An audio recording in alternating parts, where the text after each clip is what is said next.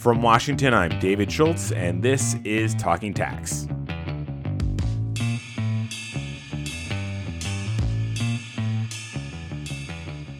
Well, they say timing is everything, and today's guest is enjoying a bit of very, very good timing.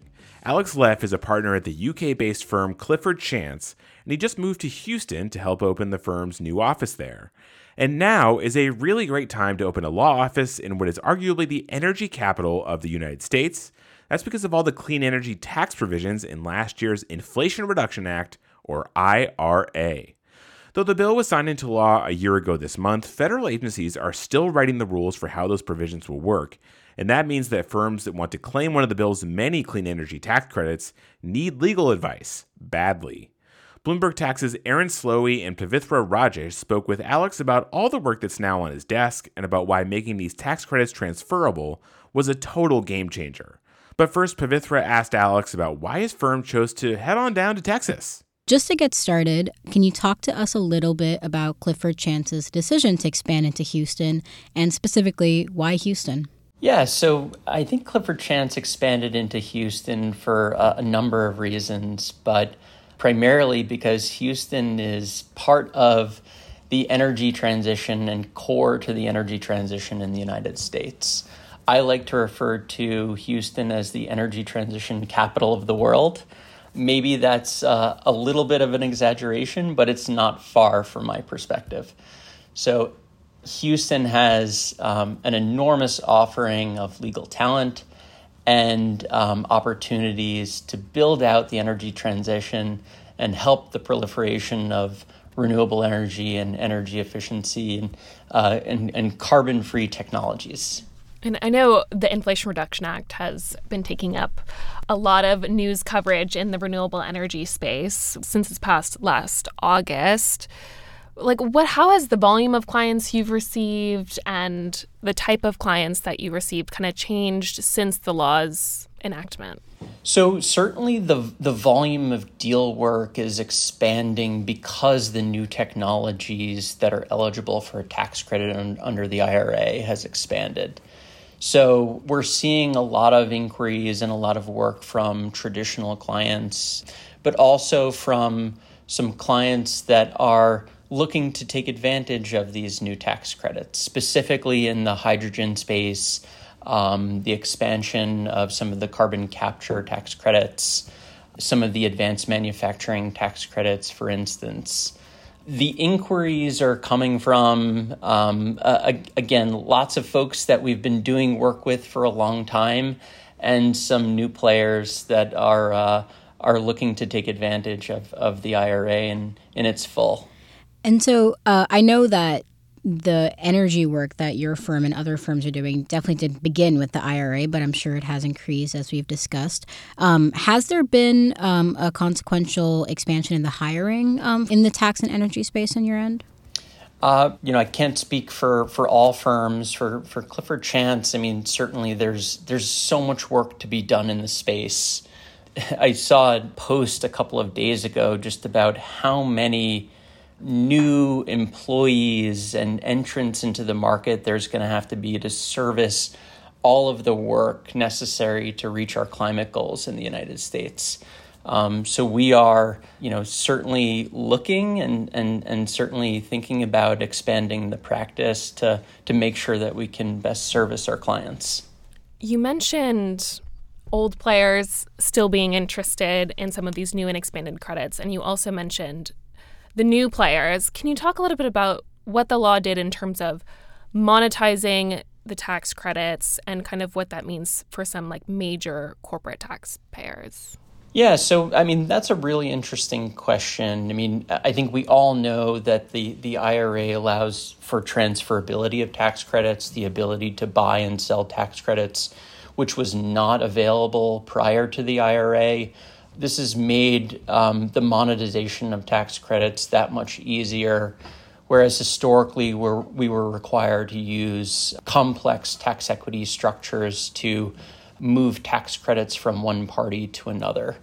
So the ease of transacting around tax credits and being able to actually monetize tax credits has certainly gotten folks more interested in the space and has alleviated some of the larger pressures on structuring and actually turning these tax credits from credits into cash.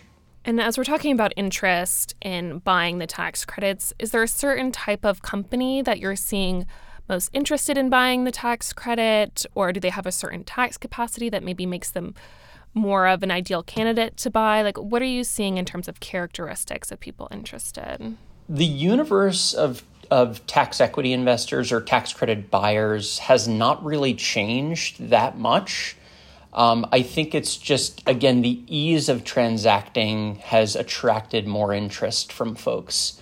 The largest taxpayers in the United States, the banks, the insurance companies, the large corporates that have large tax capacity year after year, have the ability to basically look out 12 months, 18 months, 24 months of what their tax liability will be, remain the folks that are continuing to be interested in buying these tax credits, as well as continuing to use historical tax equity transaction structures to mitigate tax liability. What I think the IRA does is, again, by removing these barriers to entry, while some new players are entering the space that may have been able to take advantage of tax credit or tax equity structures before, they're now entering the space because of how easy it will be to buy and sell tax credits. And I know we're just talking about transferability, one of the many provisions that's in the law. And there are other dozens of new and expanded tax credits that the IRS and Treasury Department are kind of slowly and maybe quickly, considering that the law passed in August, putting out. How has both the current guidance that we have and the outstanding guidance, how has that uncertainty or certainty kind of impacted clients as they look to navigate and get a piece of these credits? Yeah, really good question. The uncertainty in many instances has had a pretty significant chilling effect on players in the space transacting, whether it's a technology or a structure. We received the transferability guidance and the direct pay guidance back in June. The receipt of that guidance has provided the necessary certainty that stakeholders needed to go from a term sheet to full-blown papering of transactions. So we've seen a lot of activity in the transferability space since the end of June when the guidance came out. The guidance around many of the bonus adders, the vast majority of that guidance has come out. That has given stakeholders the ability to plan and work towards actually applying for or being eligible for those credits and being able to convince others that they are eligible for those credits, which is extremely important. There are certain areas of the Inflation Reduction Act where we're still waiting for some guidance, specifically with respect to hydrogen tax credits. The guidance that will come out with respect to the hydrogen tax credits will be really significant in determining how large the hydrogen market is in the United States. So while we know of a lot of sponsors that are continuing to build hydrogen projects, I think everyone is waiting and watching pretty closely for this guidance to come out. Right. And you mentioned, kind of going off the point you made about the hydrogen guidance, a lot of these, that guidance from the IRA has these national implications. So I'm curious, looking forward more broadly, what do you think the IRA means for renewable energy in the U.S.? It's not an understatement to say that the IRA has been a game changer. Most importantly, we've got a solid 10 years of certainty around tax credits and the availability of tax credits for many of these technologies.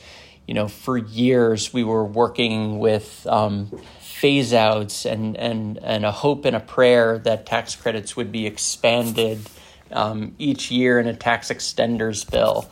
The certainty that the IRA has provided around the availability of some of these tax credits again into the 2030s is so fundamental to giving stakeholders comfort that there's going to be these tax credits available, that they're not going to phase out in 2-3 years. And with that, we'll continue to see an enormous build out of renewable energy infrastructure, electrification, and energy transition technologies. That was Bloomberg Tax's Pavithra Rajesh and Aaron Slowey speaking with Clifford Chance partner Alex Leff. And that's it for today's podcast. You can find up-to-the-minute news and related tax and accounting developments at our website, news.bloombergtax.com. That website, once again, is news.bloombergtax.com.